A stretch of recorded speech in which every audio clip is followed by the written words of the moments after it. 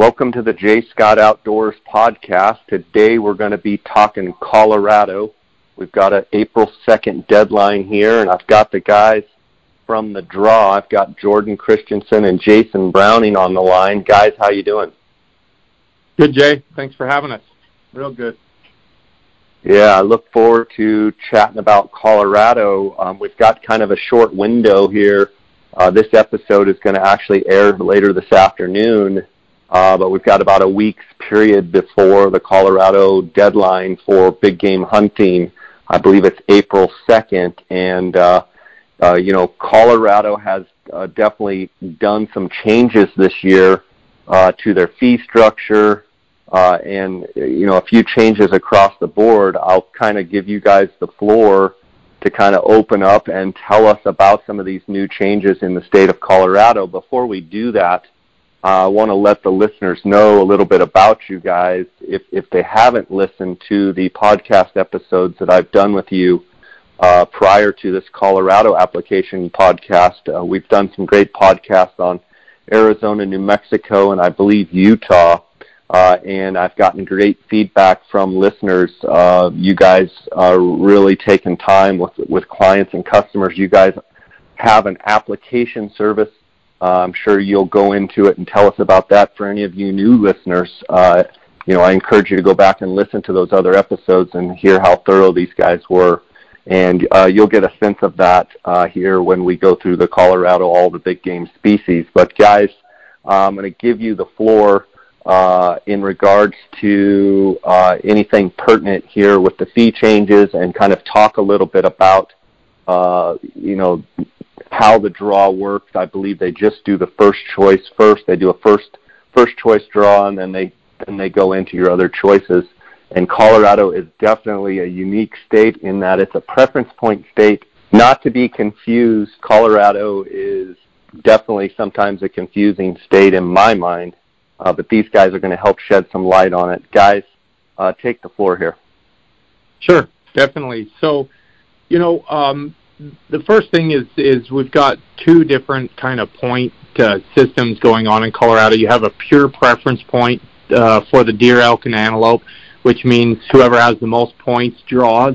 It also means, Jay, that there are few situations where a guy should be surprised that he drew a permit in Colorado. I think that a lot of guys, they are kind of just blindly applying every year, hoping something happens, and it's hard to be successful in a preference point situation like that. You should be planning ahead, doing some research, using Go Hunt, using the filtering 2.0 feature to identify the hunt that you're meaning to go on.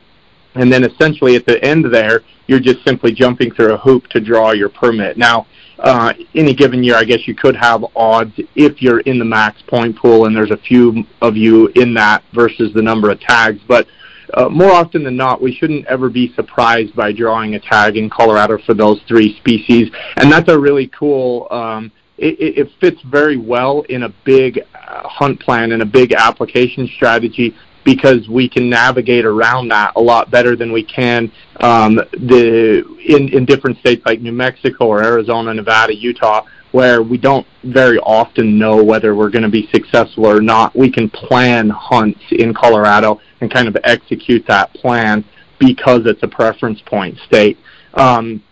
So then we move into the deer, the sheep, moose, and goat, and we move into the weighted point system, and that one gets probably one of the more complicated drawing processes of any of the states out there, but it also might be the one that's the best. And with the new system and the new fee structures that I'm going to go into here in just a second, moving forward, especially for younger hunters looking to get started somewhere, it's going to be a bit of an investment, but it also in 20 years when the smoke clears, this could really show itself as being the most viable option outside of an equal odds kind of drawing process. So changes this year, kind of 2018 for Colorado was kind of a throwaway year for all of the application stuff. Now, if you were lucky enough to jump in and get involved in that, you might have grabbed a couple of points for not a whole lot of money, but moving forward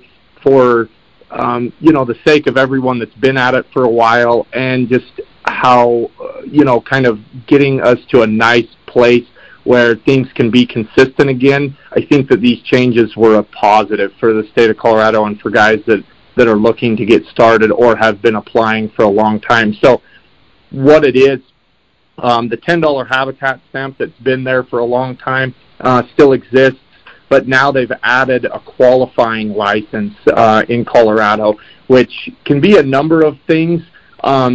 Two of them particularly that stuck out to me, Jay, was that they dropped the price on a black bear permit in Colorado down to $101. So that's pretty exciting. And if you know that you're going to be going to Colorado, like I say, if you're planning this correctly, you would know that you're going to draw. Like, that would be a great year to use that bear permit as your qualifying license instead of simply buying the non-resident annual small game license for $81.75, because if you're going to be in the field for, at that point, an extra $15, $20, you did it. You've got your a bear permit, you got your qualifier, and you're headed out into the field if you successfully draw.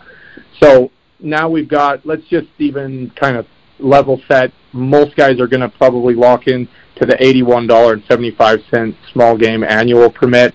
That's your qualifier, so we're at $91.75. This is very similar to Arizona, Utah, Nevada. We've seen a lot of states. New Mexico started one this year, Idaho. It's just the way it's been going lately to get started. So we have that license, and now, different than in years past, we have $9 application fee. And that's $9 across the board. That's for deer, elk, antelope, sheep, moose, goat, desert bighorn as well. And that's all there is. That's the only fee there is to get started with these applications. Now, if you want to buy preference points for the sheep, the moose, the goat, the Rocky Mountain bighorn, the moose, and the goat, then you need to expect, after you've processed your application and once they've done the draw, then you need to expect an additional $100 on each of those applications for the Rocky, the moose, and the mountain goat. Now, you're going to have an option to opt in or opt out of that. So if you're already past your 3-point, loyalty program there for the sheep, moose, and goat, and you know that you are eligible to now draw, depending on what your budget is and depending on what your goals are, you could continue down that path for nothing more than $9 and know that every year your name is still going to be in that hat and you have a chance at drawing. But if you're less than 3 points, then you have to be spending that extra $100 on those 3 species, or you'll never get to a point where you even have a chance at drawing those, and you would simply just be donating money to Colorado for no reason at that point. So a lot of changes in the fee structures, a lot of changes, not a lot of changes, I guess, on how the draw is processed. It's just how you get in the game. And something that we've been talking a lot about here with guys that are calling in about Colorado, that maybe the $109 isn't so appealing for the Rocky for them, is for $9, there is no $100 fee when you were looking at the desert bighorn. And to get a little more value out of that hunting license, I mean, that becomes a $9 raffle ticket. The odds were atrocious last year. I think they were 1 in 1,697. I think with this hunting license that's been in place now, we're going to see those odds get back to a more reasonable number, a much more reasonable number. But at least we're in another sheep hat or bucket, so to speak, for $9 if we decide the 109 isn't what we're looking for. So that's kind of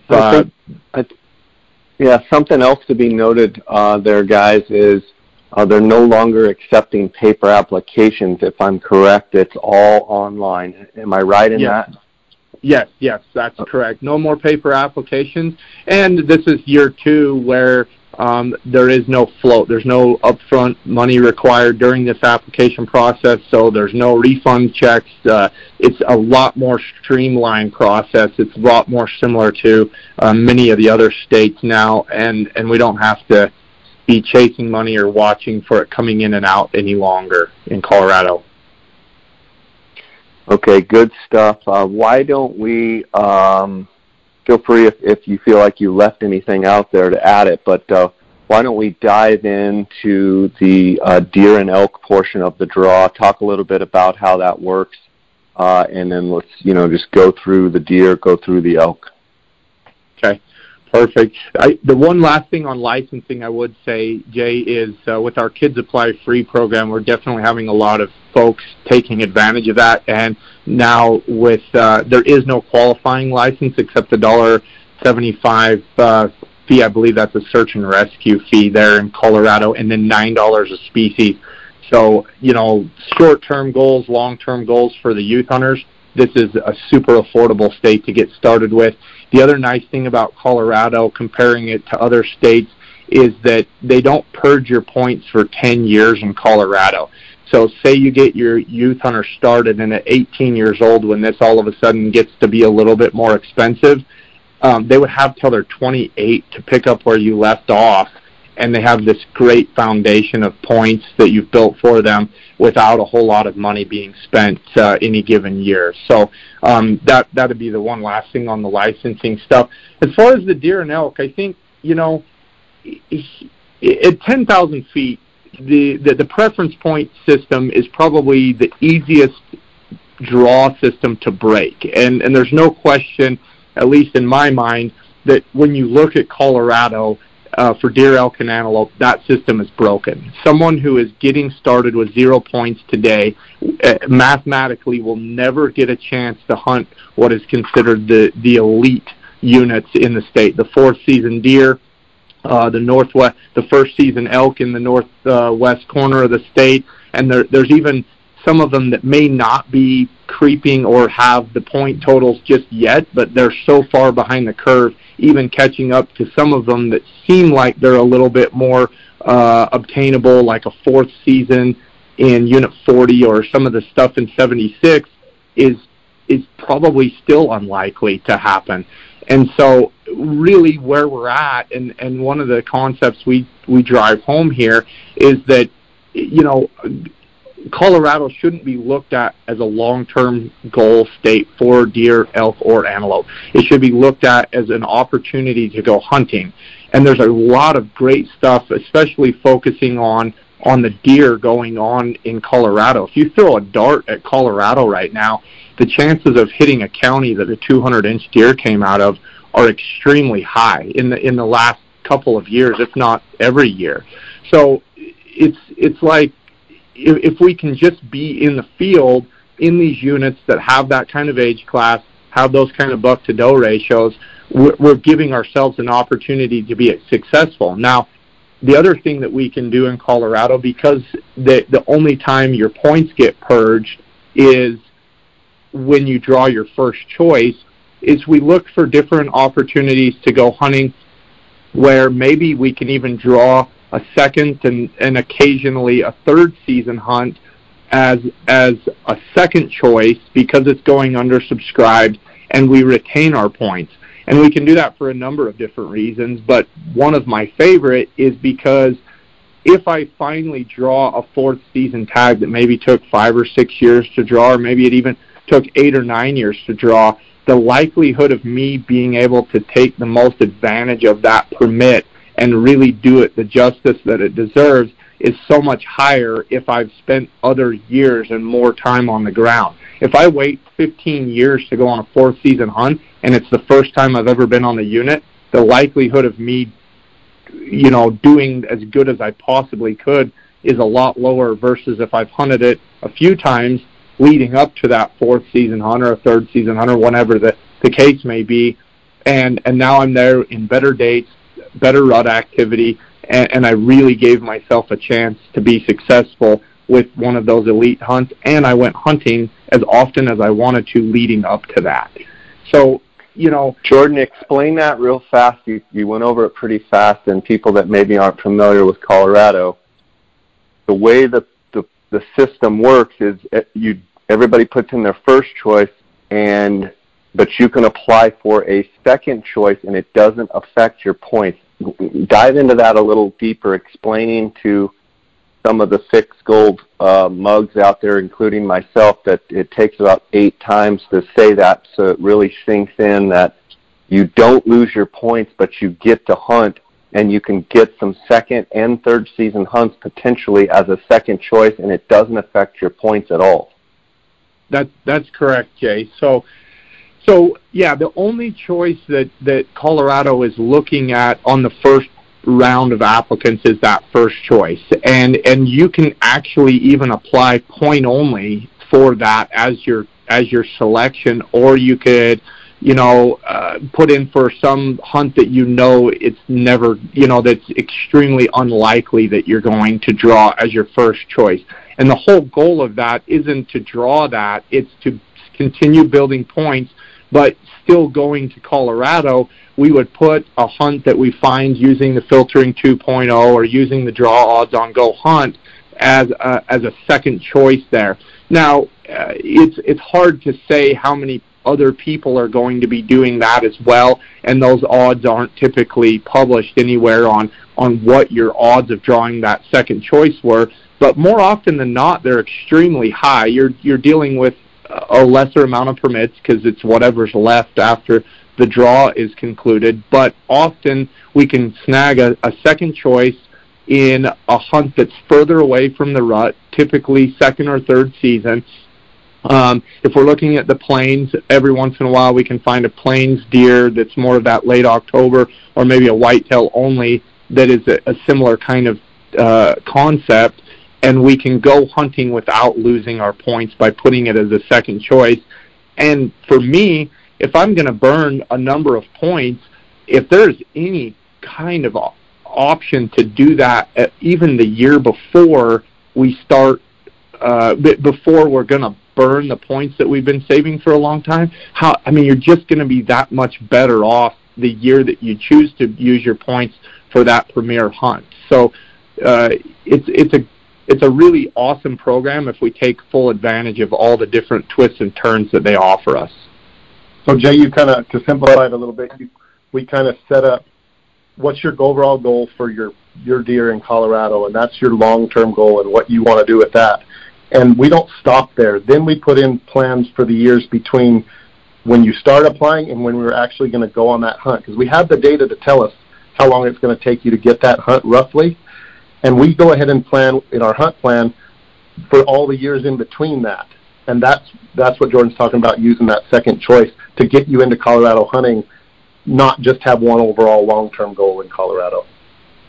Right, and Jason, correct me if I'm wrong, but it also allows you to potentially hunt that same unit that you're chasing for third or fourth season, potentially hunt it every year up until the time, if not every year, maybe every other year, draw it as a second choice, but get to know the unit inside and out so that when you do draw that third or fourth season tag, you know exactly where to go, all of the different private land situations and access points, and you basically get to know that unit. Or you can bounce around and hunt all over the state of Colorado in different second season and other choices, potentially maybe archery, other options, where you just get to go deer hunting, but you're still, basically waiting for that time when you cash in on your, third or fourth season tag. And I also might add, there are some hunts out there by using the Go Hunt Insider. You can actually get some third season tags, believe it or not, in this second choice draw, and it doesn't affect your points. So here you are sitting on a third season tag, and you never know when you get a big cold front, big snowstorm, all of a sudden the deer potentially, rutting on that third season, and you have a chance at, some pretty good bucks. Colorado, like you said, every county is pretty much known for having a 200-inch deer at one point or another killed out of it. And a lot of people just put in, and they don't understand that they complain that there's no opportunity, and the reality is that they can, as a second choice, pretty much go hunting in Colorado every year, and if not every year, every other, every couple of years, correct? That's correct. And it's like you said, there's two basic ways you could do it. you're going to have your long-term goal, and you're going to set that, and that's what we're going to strive for. But then, like you suggested, you could do two things. You could stick with that unit, and you can try and figure out what it's going to take to draw a second or third season, how often you can get yourself back in that unit. I like to consult to that because I think it's real important if you're going to go hunt a unit and you're going to invest all these years in going on that fourth season hunt, to walk into that unit for the first time 48 hours before that hunt just seems crazy to me. If I could be there 3 or 4 years between, I mean, now things are going to change, right? That fourth season, the deer might not be where they are when they're there the second, third season. Migration happens. We all know that. But by being in the unit, I mean, you're going to make acquaintances. You're going to see the landscape. All those things will happen as you hunt those second and third season tags, and all that prepares you for when you finally get there on that fourth season tag you've dreamed about. So that's one scenario. Kick to another scenario, you have this long-term goal, and maybe you're going with an outfitter, or you've got a buddy that lives in Colorado, and you're not so worried about being in that unit up to that point. So go somewhere else. Go on an archery hunt. Go on a third season over here, and like you suggested, get lucky with some snow and get to kill a big old buck on a third season. So you can have that strategy too, where you're still going hunting in Colorado every year, every other year, whatever you want to do, but you're still keeping that first choice and working toward that long-term goal. And that's what, our planning and our hunt plan, that's what we do, is we go through all these scenarios and we put in place long-term goals backed up with short-term goals in Colorado to get you in the field hunting. Colorado is a great state to go hunting in. Yeah, and I think it's important to add that Colorado for deer, unless I'm mistaken, is a draw state. In other words, to get tags in Colorado, you have to draw it, whereas there are opportunities for elk that are over the counter. And that's a whole nother discussion that I'm sure we're going to have, but potentially you could have the opportunity to go over the counter archery elk hunting. Do you just buy a license and you don't put in for these or you still put in for these draw units, but you buy an OTC elk tag and you're off and running, every single year. And I think one of the things Colorado has kind of, cut their teeth, or, their wildlife management whole system has, in my opinion, been based on the unbelievable numbers of elk that inhabit Colorado. One of the things from my perspective that Colorado has to kind of watch, and I think it's been happening, is the OTC elk tags in Colorado have the quality. There's so many people out there chasing bulls and harvesting bulls and what have you, that the quality of hunt, in my opinion, from what I'm hearing, has gone down. And I know the game management, I know the game, the Game and Fish, or Fish and Game, whatever they call it there, they have to manage those elk numbers, and they say in units that they're above or below harvest objective, but they got to watch that they don't kill the golden goose, so to speak. And I think they're at that point now. Curious you guys' thoughts on that over-the-counter elk, and what we may see in the future on that. Sure. No, it's interesting that you bring that up, Jay, because fact is I kind of got a text message last night from a gentleman that was keeping me he keeps me in the loop a little bit about what's going on in Colorado. And so in this spring, so the season structure is set every 5 years in Colorado, and this spring is when they're starting to talk a lot about what changes, if any, are going to be happening in Colorado, and it covers a lot of different ground. But one of them that really is getting a lot of traction right now, it's not set in stone yet, but it's been addressed in a couple of the regional meetings, and it's now moving forward, and it looks like it's picking up steam, is that they're going to do away with all of the over-the-counter archery hunting in Colorado for elk. So everything is going to be happening on a draw system with quotas, just like all the rest of the hunts offered in Colorado, and the reason behind that they're giving us right now is that the distribution of hunters is not happening like they need it to. There are areas and regions of the state that are literally hundreds of permits, if not 1,000+ permits, undersubscribed each year. Meanwhile, you have other areas of the state that are just getting thousands upon thousands of hunters flooding into those areas. The hunting experience is poor. The success rates are poor, and they're trying to figure out exactly how they're going to make that better moving forward. So, we don't really have an opinion one way or the other, Jay, on what I think it would be a mistake for us where we haven't spent tons of time in that state during those parts of the year. But if people do have opinions on that, they are taking public comment right now. You can look it up on Colorado Parks and Wildlife, look up the 5-year season structure, and then there's a place for public comment. The one thing I would tell your listeners and anyone that does participate in those over-the-counter archery permits, as a safety net, if you know you're going to Colorado this year, you're going to be buying a hunting license of some sort anyways. To not take advantage of the time you have right now to get a point, if that is in fact what they go do, is probably a mistake. It's cheaper than it's ever been. It's $9.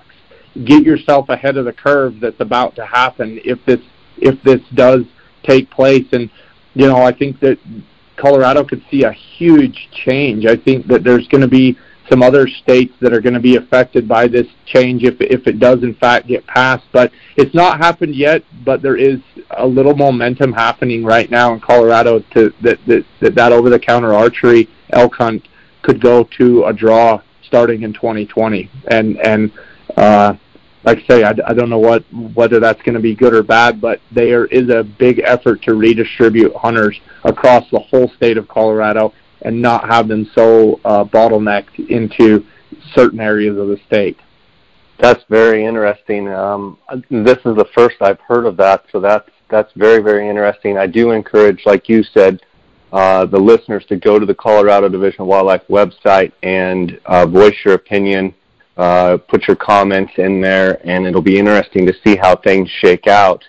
Guys, let's go back to the deer right now, and let's talk about some of the units and choices that, in you guys' opinion, would be good for people with low point numbers, and just talk all about the different areas, the different choices, and what have you.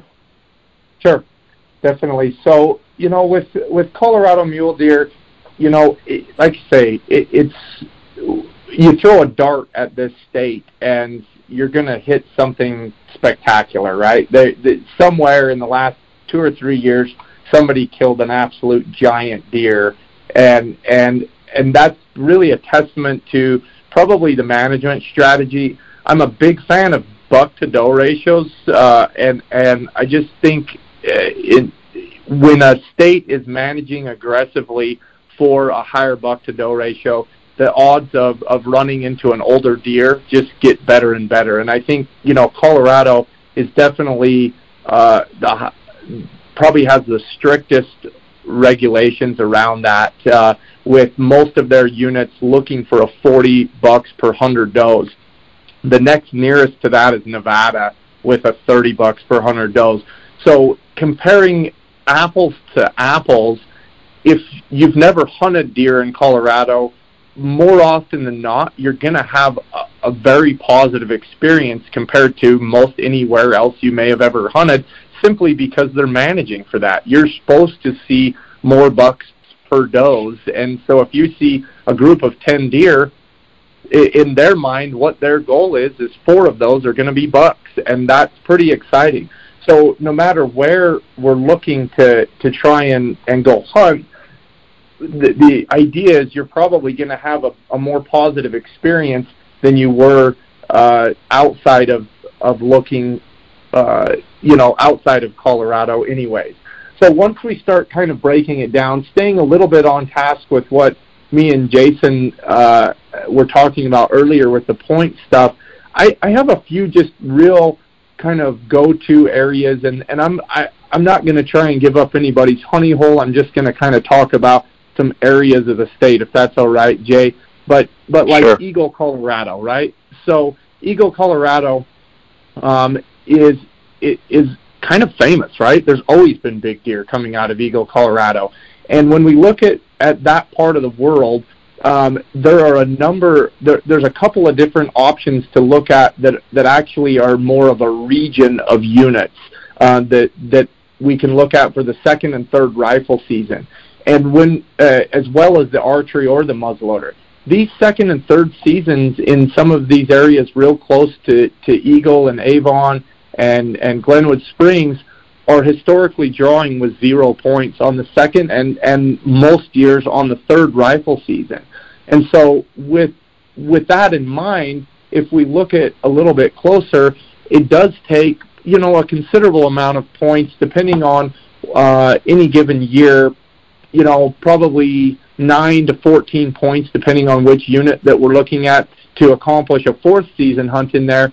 But I mean, talk about a home run. If we can get there, get a little barometric pressure, get a little snow on the ground, those third season hunts are fantastic. Same being said for the second season. If we can get kind of an Indian summer and maybe things stay just a little bit fair weather a little bit later into the year, then there isn't as much a reason for those deer to be down in that thick timber. There isn't as much a reason for them to be pulling off of those big bald faces that we're going to find in those upper elevations.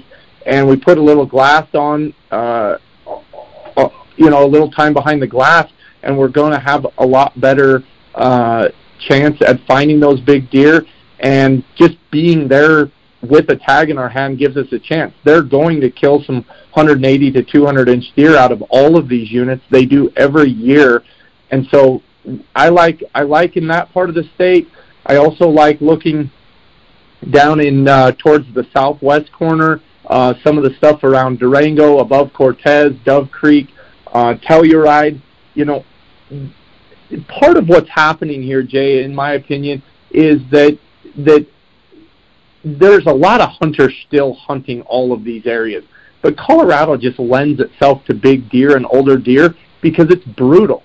There is some seriously physical areas all across a lot of these regions on the eastern or western fronts of the Rockies, and it just, all you need is the right deer that just has kind of slipped between the cracks in how remote some of this area is to mess up one time, one day when you're out there during those times of year, and all of a sudden you're walking up to a buck of a lifetime.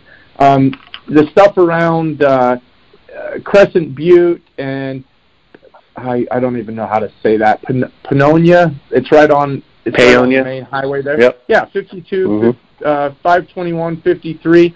All of these kind of regions of the state, I mean, with less than 5 points, you're going hunting in a lot of them, second and third season, and some of them, even with 0 points, you can get there and hunt without any points and on a second season there.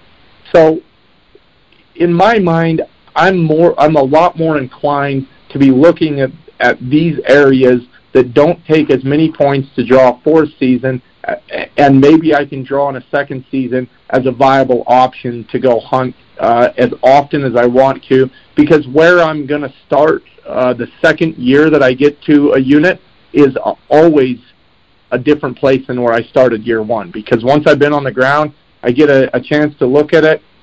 I'm always going to be shifting gears. I think another plan of attack that a lot of people that are trying to figure out, okay, so I've got this unit, I know where I'm going to go, but what do I do from there, Jay? When I'm looking at some of this stuff that's super rugged, I don't know, this might sound a little hokey, but I'm going to go with it anyway. I like to camp on the north end of wherever I think I'm going to go hunting, because I'm planning on glassing as many north-facing slopes as I can, and if I'm camped north and I'm hunting south the majority of the time, then I don't have to go all the way around that mountain to look at the north face. I can shift and move south, and I don't have to go near as far to see a whole nother north-facing slope. And so when you're hunting those big, deep, rugged canyons and big mountains, using your glass as much as possible is a concept all of us get preached a lot about. But if I'm constantly hunting north out of camp every day, I have a long ways to go just to see another north-facing slope every time I leave camp. So plan on camping at the north end of wherever you're planning on, and then hunt south, and you're going to cover a whole lot more ground than you would other than that. That's good. That's good advice. Guys, I want to take just a quick second here and thank the sponsors of the podcast. I want to thank GoHunt.com. My friend Cody Nelson, he is the optics authority. I call him the glassing guru. He's the optics manager at GoHunt.com. If you guys need any binoculars, spotting scope, tripods, any optical needs at all, give Cody a call at 702-847-8747. That's extension 2. You can also email him at optics@gohunt.com. I keep teasing on the podcast to tell him that I'm going to give him a knuckle sandwich if he doesn't give you a good deal. And Cody actually calls me about every other day and says, teases me and says that he'd like to see me try and do that. And he says he's going to body slam me if I say it again. So make sure you tell him knuckle sandwich. Jay says that better give him a good deal on optics. I want to thank GoHunt.com for their sponsorship. Also want to remind you guys have heard Jordan and Jason talking about GoHunt.com Insider, the filtering 2.0 system. That is an incredible resource for all Western hunters. You can hear these guys are experts. Application business is their business, and they use the GoHunt.com Insider. If you want to sign up for the GoHunt Insider, just go to GoHunt.com/JScott. You're going to get a $50 GoHunt Gear Shop gift card just for signing up. I also want to thank KUIU Ultralight Hunting. You can find out more information at KUIU.com. That's KUIU.com. I want to thank them for their sponsorship. That is the gear that I wear on all my hunts. And CanyonCoolers.com, based right out of Flagstaff, Arizona. Use the JScott19 promo code. You get a 10% discount.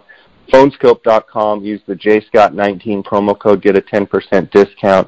And OnXMaps.com. Use the JScott19 promo code, and you're going to get a 20% discount there at OnX Maps. Guys, I want to shift focus here a little bit.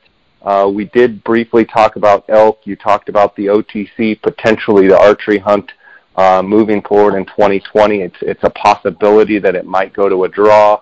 Let's talk a little bit about elk, and then I want to get into the other species as well. Sure. Yeah, definitely. I mean, elk, I mean, it's amazing, right? There's more elk in Colorado than every other state combined. At least that's what they tell us. I've had a couple over-the-counter experiences there, Jay, that would lend to make me believe otherwise. But I think that's probably actually an important call-out, right? That you have to. These elk are hunted maybe as hard as any elk in the country, Jay. And whether it's with the archery or all the way through the 4th rifle, and some of these units even have like late rifles that are in December and January. I mean, they get a ton of hunting pressure, and I think that you have to be aware of that when you're planning these hunts, and you have to kind of navigate through. One of the things I would call out, as you've maybe noticed in our other podcasts, we're big fans of onX as well. Like, that's such a huge tool, and I think that to sometimes the wrinkles and the opportunities might come in places where you need to have that onX on you. You need to be looking where you're at and where you're hunting, and don't think you're going to be alone, right? There's just a lot of people hunting in Colorado, but it lends itself. Those elk feel that pressure so much for so many months out of the year that after the archery season especially, those herds have been shifted dramatically, and sometimes in the areas that have a little bit more private land that maybe don't look quite so inviting, it lends itself to a better experience because at least you're in an area that there's still elk. Once that pressure really gets into some of these areas, it moves them out. There's just that much volume of people going. And so be aware of it. And then where the draw can really come in, especially if you're a rifle hunter, is the first and fourth season, even in the over-the-counter units, with just a little bit of effort, you're there prior to or after, and you're at a minimum, things are a lot more quiet in the forest than they are during that second and third rifle season, and definitely during the archery season. And even those opportunities with just a little more effort, seems like for me, hunting, like the more quality of the experience I have, it's because I did a little bit more than the other guy. And sometimes that means I drove a little further. Sometimes that means I hiked a little bit further. But even submitting an application is one more thing that I did that another hunter didn't do, and it just lends itself to a better hunting experience. And so it doesn't always mean I have to go put 40 miles on my boots to be better. It simply is I jumped through another hoop that another guy didn't do, and therefore my hunting experience is a little bit better, or I start in a little bit better place. And that's where drawing a tag, even if we're looking for this stuff that takes maybe 0 to 1 point, 5 to 0 points to draw, really ups your odds at having a good experience before. I mean, still do all the same stuff when you get to the unit, but with a little bit of effort, you can really increase your experience and have such a much more positive time while you're in the field in Colorado. In other words, what you're saying is, rather than go to the OTC second and third, fourth season rifle elk hunts, spend your 0 to 5 points and upgrade that experience. The difference between even a 0 to 5 point unit compared to an OTC unit from a number of people and just experience-wise is much better. So you're saying there's a lot of value even in a 2 or 3 point area compared to an OTC with the amount of people that you'll run into. Absolutely, for sure, because it's just there isn't near as many people in the forest at that amount of time. The tags are limited. That first season, there are I'm kind of rolling through Go Hunt even while we're talking right here, Jay, just so I don't get units mixed up and stuff, and I can look at a map. But I mean, we're talking, I don't know if there's 100, but there might be 100 different hunt selections in Colorado. There's a lot that with 0 points you can draw, and I promise you, when we're looking at a first versus a fourth season versus a second and third over the counter, at a minimum it's more enjoyable because when the sun comes up, you're not surrounded by thousands of people in every direction. I mean, you can actually put, if you were to glass up some elk, like you actually have a chance, even if they're a mile or two away, of getting to them. On some of those second and third seasons in parts of the state, if you glass up elk a mile away, the idea that there isn't multiple hunters in between you and those elk is pretty unlikely. Like, it's crazy that that's the truth, but it really gets hammered. And so with just a little bit of effort, you can definitely avoid a lot of what's happening on those second and third seasons and still get to hunt right where you want to. The same place you've been hunting in a long time, more often than not. Talk a little bit about the guys that, have, 15, 16, 17, 18 points in Colorado, and they still have this idea that they're going to, get one of the top 1, 2, 3 archery and or, early rifle permits. Talk about, the point creep and the fact that those guys probably need to get more realistic. I mean, I'm one of them. I have 20 points in Colorado, and, the likelihood is I'm just not going to ever catch those top 1, 2, or 3 units in the state. What would be a strategy that you would tell someone, rather than just sit there and year after year after year just keep chasing? Here's this is always a hard conversation to have with guys, especially if no one's ever had it with them before, Jay, because no one wants to find out that all of the 2 decades worth of effort may not be enough, right? It is what the hard reality is.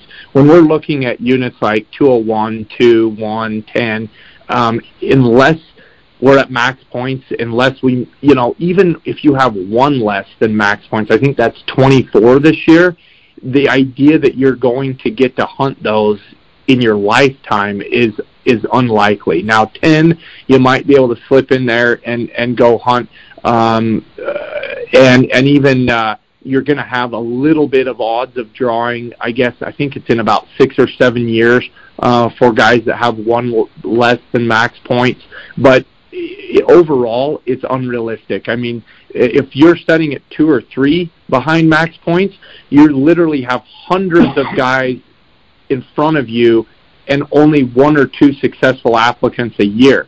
And a lot of guys immediately want to bring up the hybrid draw. And for non-residents, especially in what would be those, commonly referred to as the best units in Colorado, that northwest corner, that doesn't come into account. The non-resident quota has been filled by the time they get to the hybrid section of the draw, and so all you're doing at that point is donating money to Colorado. You don't have a goal. You might think that you do, but you don't. You don't have a goal. You don't have a finish line.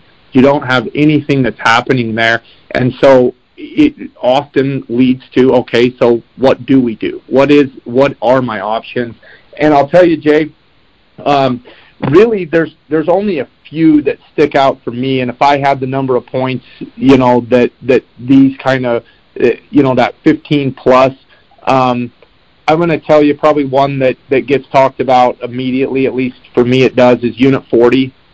You got to be looking at Unit 40. You need to be looking at something different than the first season for most guys. If you happen to be in a place where you're at with 20 points, then maybe, just maybe, a first season hunt in a few years might be a hunt that you finally have caught up to. But typically second, third, fourth season, I mean, Unit 40 definitely doesn't have the reputation that 201 or 2 or 1 is. It's not an apples to apples situation. That's a different unit.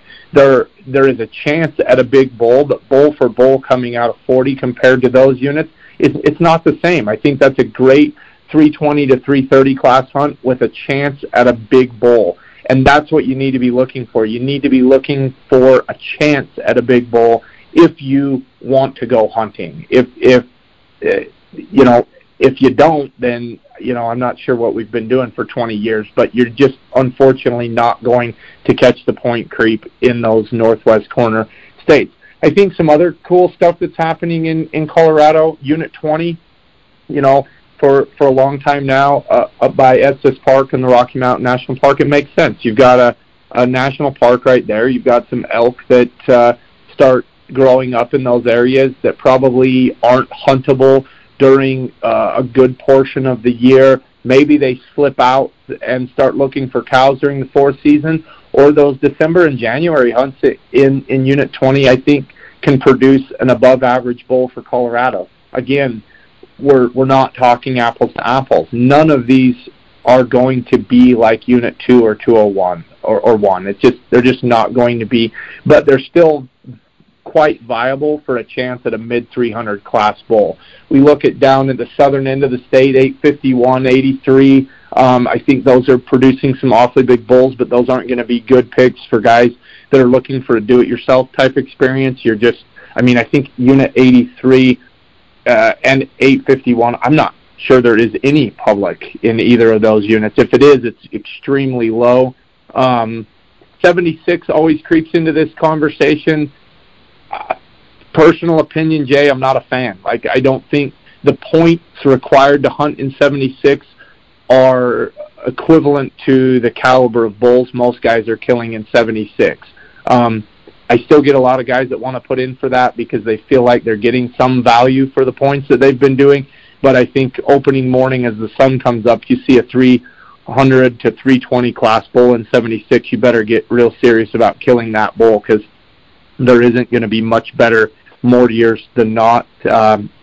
coming out of that area. It's been hit pretty hard. They're killing a lot of elk, and it's just surrounded by thousands of hunters during the bulk of the hunting season. So I think that's playing into what's going on there. I think some of the muzzleloader hunts, sorry to interrupt, but I think some of those muzzleloader elk hunts potentially could be a diamond in the rough because of the timing. And obviously, the 210s, the 20s, the Northwest, the 210 and 201, they're obviously out of reach for most archers and muzzleloaders, but there's other units that, with not tons of points, you can get a pretty good hunt, bulls bugling with the muzzleloader in your hand. Yeah, absolutely. I think that's a good call out, Jay. I kind of, being down in New Mexico, we're spoiled because if we push the bullet down the barrel, it's legal. And in Colorado, we're still up against some of the more primitive laws. But for guys who are set up and ready for that, I mean, even now, primitive, there's some really good muzzleloaders that guys can go and have a legitimate, opportunity to shoot effectively at a lot further than they were when I was growing up and hunting with an old, Thompson Renegade and round ball and some of that type of stuff. But it's prime dates. You're with a gun, most guys are going to be able to shoot that at 60 to 100 yards. And it does seem to fly under the radar a little bit on some of these units that are maybe a mid-level kind of tier hunt in Colorado.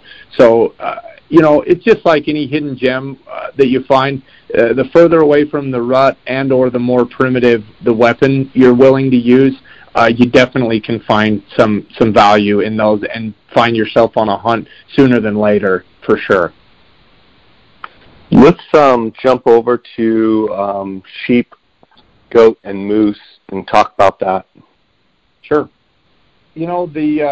I guess let's start with moose. I mean, overall, Jay, moose hunting in Colorado is fantastic. I think that there's a lot of opportunities. There's a rather strict management strategy in place, and so no matter where you draw the tag, I think more often than not you're going to have a chance at a nice bull.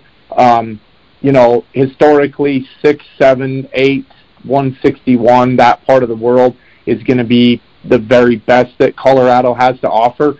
But, again, any one of these units is really going to be a rather quality hunt. Now, something to be noted is they do have the archery, they have the muzzleloader seasons, and then they also have the rifle season.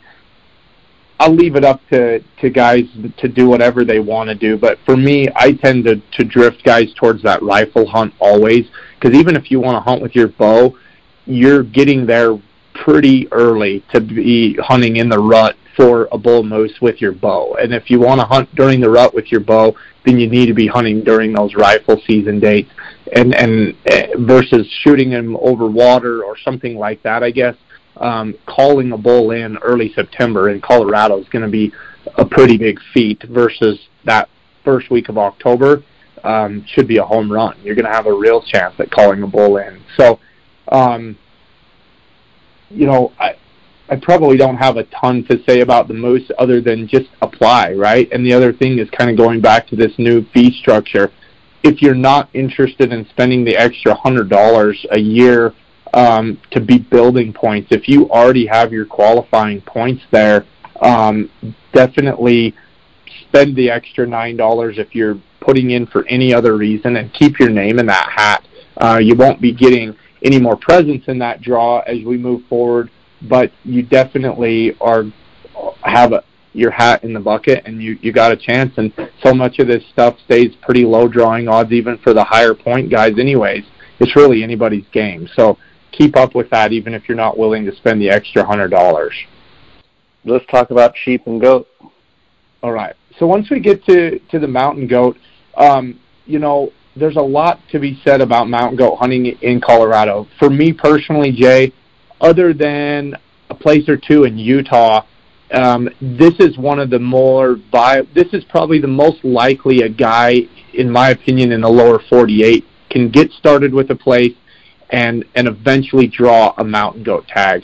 They give a few tags. There's a lot of different hunt codes that distribute the applicants across each of the different units. They have archery only selection down in the southwest corner in G5. It's worth noting that I think the odds of drawing that archery permit are often worse than some of the rifle options.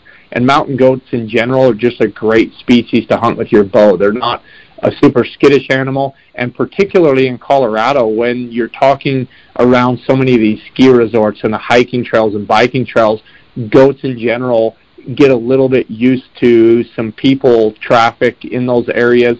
And no matter where you hunt or draw, there's if you're interested in hunting with your bow, don't feel like you have to be married to that G5 selection. And if you want to chase odds a little bit, so be it. You're going to be up there, and there's going to be a couple guys as well hunting with rifles, but it's still a pretty viable option to consider.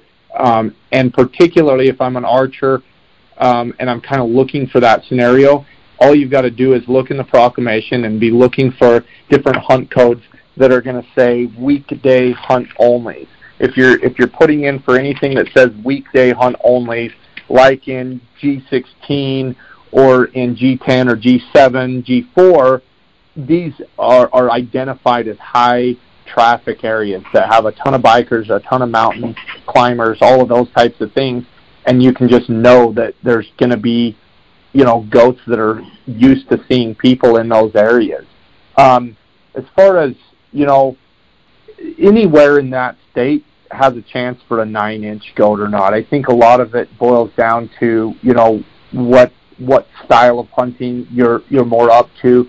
A lot of the success rates in Colorado probably are affected purely by the physicalness of an area versus inability to find mountain goats. G4, is and G17 are historically managed for a lower population of animals, but even then, the age class seems to still be there more often than not to find a good mature billy. And any of the other ones, a 9-inch billy is possible in any unit in the state. And even some of these nanny options, I'll tell you honestly, for me, Jay, it's probably not a real popular thing, but right now I put in for the nanny permits. I put them in Utah. I put them in Colorado. I put them in anywhere that I can because I'm really interested in just drawing a mountain goat tag, and I know that I've got a lot of other stuff going with a lot of other states, and so if I can draw a nanny tag somewhere, I can check the box on that species. I get to go on an amazing hunt. I've done a few of these in Utah in the past. They all are spikes, right? It's all there's the animal. It's not a huge difference. Yeah. Yeah, and the hunt itself is what is the driving force for me, is to be in the mountains. And I want to be there as often as I can, as early as I can. And so when the day comes that I finally draw one of these nanny permits, then I'm probably going to shift everything else that I've got over to a billy tag, and hopefully someday I'll have gotten to hunt mountain goats twice in my life, not just once. So I chase the odds really strongly on those female tags for the time being, and when the day comes I finally draw one, I've got backup plans. I've got other agendas. I've got other places that I've been putting some work in so that hopefully I can go shoot a big billy. But I like mountain hunting. I like to be where goats and sheep are at, and the fastest way for me to get there is to look at those nanny options. It's not for everybody, but for me, that's kind of what my goals are wrapped around. I just want to go. I want to be there. Let's talk about antelope. Okay. We'll talk about antelope, and then we'll swing back to the sheep. Antelope hunting in Colorado, first thing I would like to mention, I don't know if this has come up at all, Jay, but I definitely was getting some reports up in that northwest corner of the state this early fall that there was definitely some blue tongue coming through that part of the state, which is pretty scary because that's always been the best part or the best place to, typically regarded as the best antelope hunting in the state. And I don't think it was long lasting. I think we got a good freeze pretty early that kind of slowed it down. But it's worth mentioning because some of these hunts up in that northwest corner are taking an obscene amount of points. And overall, it doesn't take antelope quite as long to bounce back because a 3 or 4-year-old antelope is as mature as it's going to get. And if I'm sitting on a stack of points, I would want to know that before I applied this year. Just doing the same thing I've done every year is trying to draw one of those elite tags up in 2, 3, or 4, 301 in that part of the world. For guys looking for, okay, if that's the case, what's my next best option? I typically kind of drift towards 83 and 81 down in the south central part of the state, probably 81 over 83. Still think there's a pretty viable chance for an 80-plus inch goat coming out of there. I think a lot of the reason that happens, Jay, is because Unit 52 in New Mexico, which is right on the New Mexico side, is managed for a higher age class of antelope and is regarded as one of the premier areas in New Mexico. It's a muzzleloader, and then this year they started an archery hunt in there as well. So primitive weapons only on the New Mexico side, and I think that you're seeing some carryover into Unit 81 in Colorado. So if you are stacked with points, you've been applying in that northwest corner, and you want to pull off or do something different because of what happened in the early fall this year, 81 is probably your next viable option. If you're wanting to go just antelope hunting, and that's kind of the goal, is just to get out, and maybe you're taking your kids on a youth hunt or something like that, I think that one of the things that you're going to have to deal with is private property. You're going to need to be looking particularly on the eastern side of the state, and where you're probably not going to run into as much problem is going to be looking down in that southwest corner where you've got the Comanche prairie that makes up good portions of land in 144, 145, 139. It's got there's some state land in these areas as well that definitely increase the amount of public property. And, we start looking at units like I say, 144, 145, and there's about, 100% chance of drawing that muzzleloader tag in there.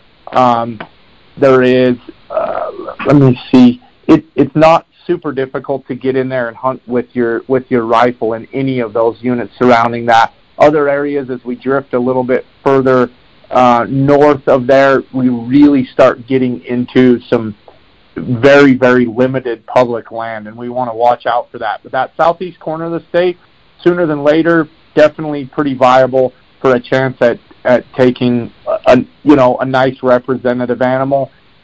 Some of the other ones that kind of drift under the radar, I think, a little bit, it would be looking at Unit 88 up in the north central part of the state.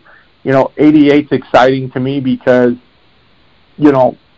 overall, you're not too far out of the mix. That southwest corner of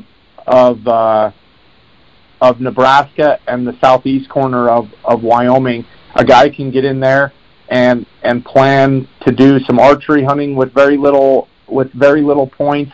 And really, the rifle and the muzzleloader hunts in these areas aren't too difficult to draw either. All right, let's talk about my favorite, Rocky Mountain Bighorn and desert sheep. Obviously, there's not a lot of opportunity for deserts, but let's talk about the Rockies. Sure. So, just like anything, Jay, sheep odds are brutal, right? That's just what it boils down to, and it's unfortunate as we get some of these younger hunters starting to look towards, Colorado as where can we kind of start building a foundation of points. Going back to the first part of the conversation, I do believe moving forward that this will prove to be one of the best things that's happened with these increased points fees that Colorado has come into play. It's for the youth hunters that $100 isn't required, and it gets them past their years of eligibility without that upfront cost. And then again, they don't have to spend that $100. If you can just get them their 3 points, even if you didn't want to spend the $100 moving forward, for $9 a year, they're still in the hat. They still have a chance. They may not be getting more presents in the draw, but if there was ever an application to get your kids started on right now, sheep, moose, and goat, and deer, elk, and antelope in Colorado, you created an opportunity for them that they're always going to have if you can just get past those qualifiers. When we start looking at, historically best units in the state, I'm going to, S44, S50 are probably the two that stick out for the non-residents that have a chance at a 170 plus ram. I think S32 probably ought to be in there as well. Very low drawing odds. Extremely unlikely that you're ever going to pull your name out of the hat.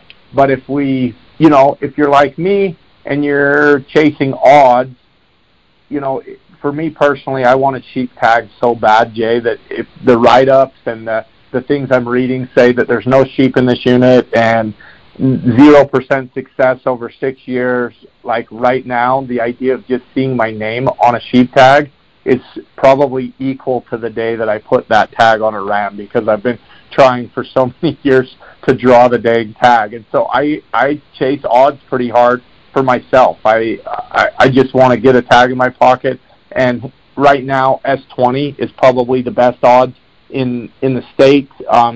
Super physical hunt, not a super high population of sheep. They give 2 tags a year, 1 to non-residents, 1 to residents. And you better be prepared to shoot a 150-inch ram if you draw that permit. It's very much not a good option for a lot of guys. It doesn't fit with what their goals are. But if you're purely just looking to try and get your hands on a ram and get a tag, that S20 is probably the most, probably going to be your best option. Probably the next best option is probably going to be S17 and maybe S13. Both of those, again, super physical units.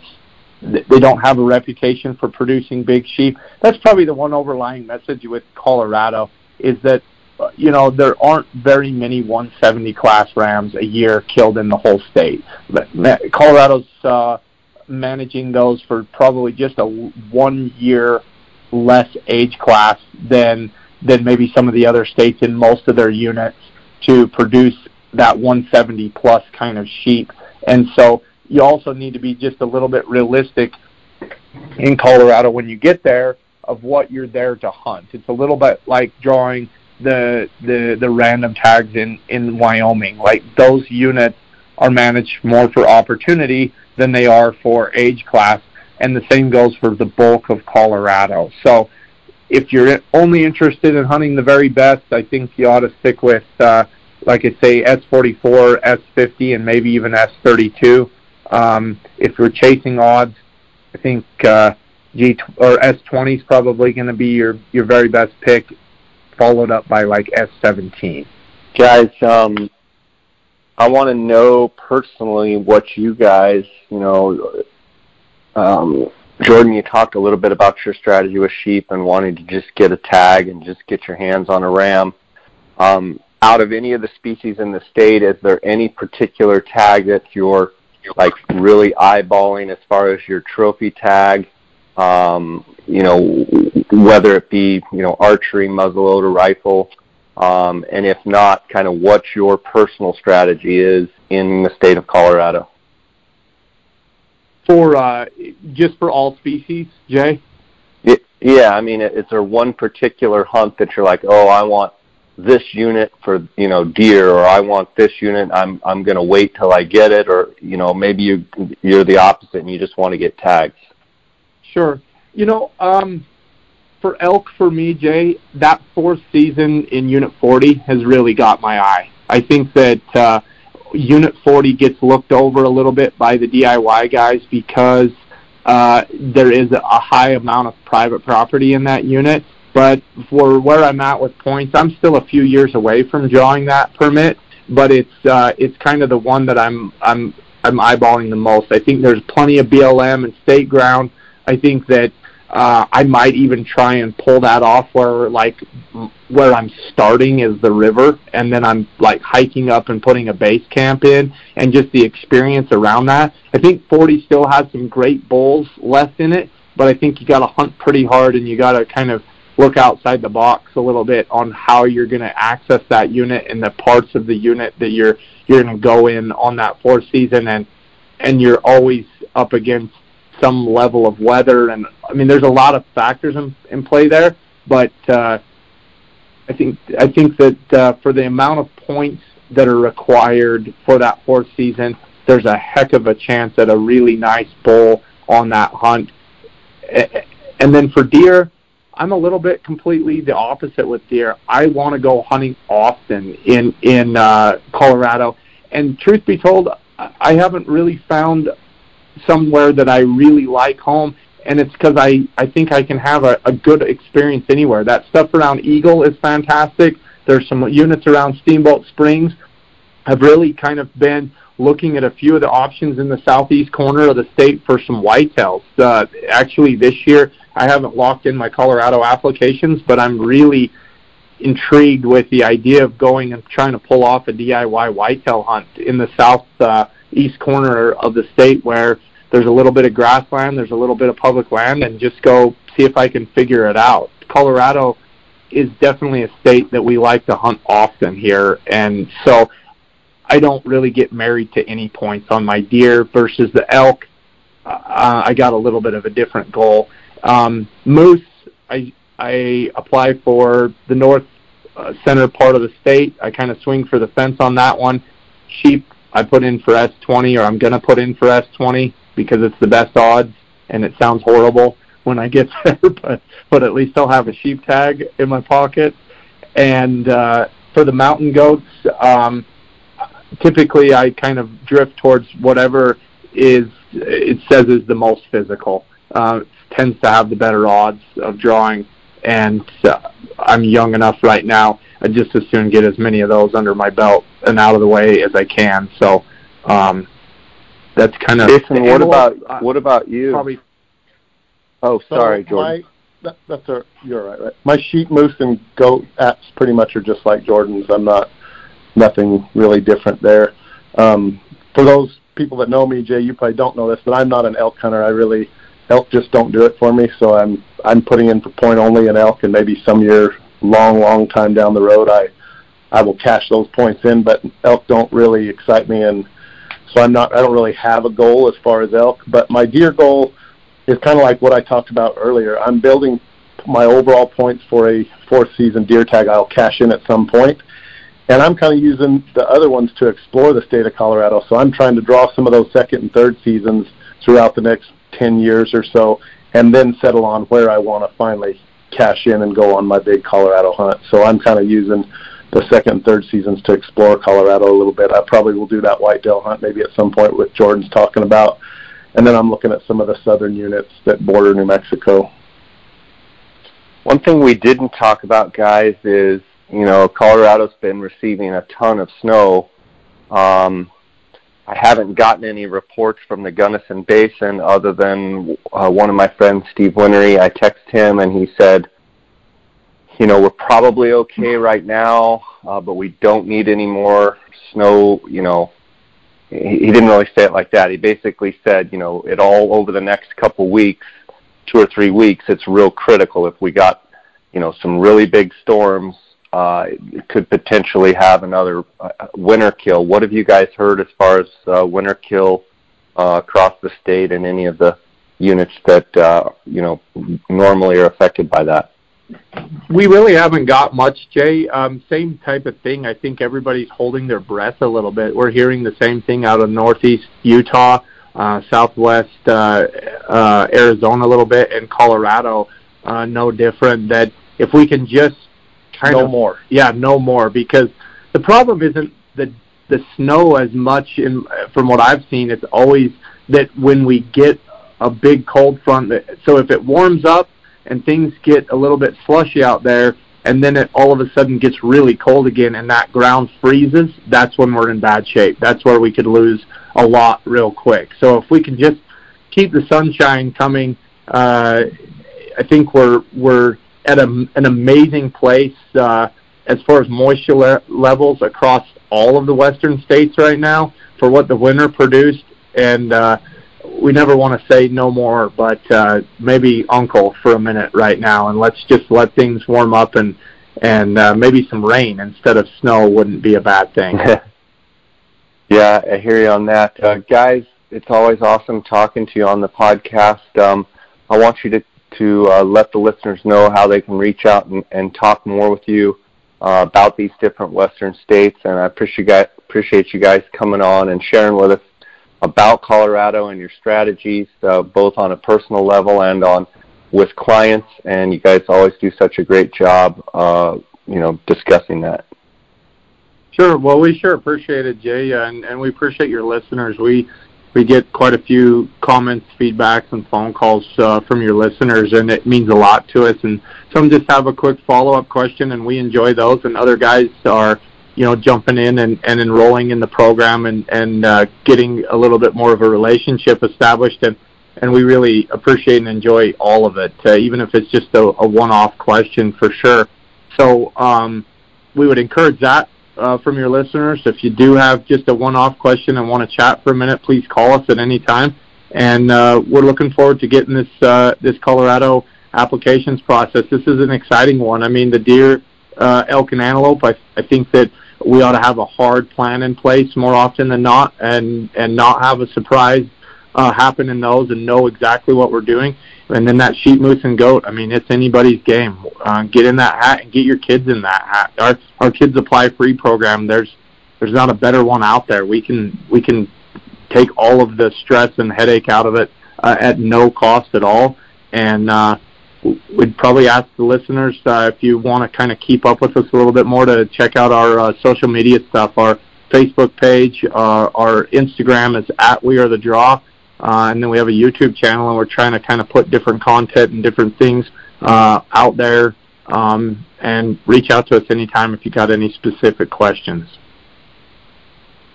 Awesome, guys. Well, as always, thank you, and look forward to chatting down the road. And it won't be too long. We'll start getting more feedback from these other states that we've already applied for, and see what tags we draw. And obviously, I've got Arizona deer and sheep coming up. Looking forward to that in June, and so we'll just keep plowing through these applications, these states, and these seasons here. Perfect. We'll have Nevada coming up pretty quick too, Jay, and I've just actually submitted the first application strategy to Go Hunt. So if your listeners are Go Hunt members, check out, that'll be an application strategy that's coming from the draw here. And Mexico's come and gone, but Jason did a bang-up job on the write-ups for New Mexico application strategy. So if you haven't checked those out, I'd encourage your listeners to do that for sure. Though there's just a little bit more depth there on some of the stuff as well. It's easier to put in writing, I guess, sometimes. Right on, guys. Well, God bless. Thanks for coming on, okay? Thanks, Jay. Thank you, Jay.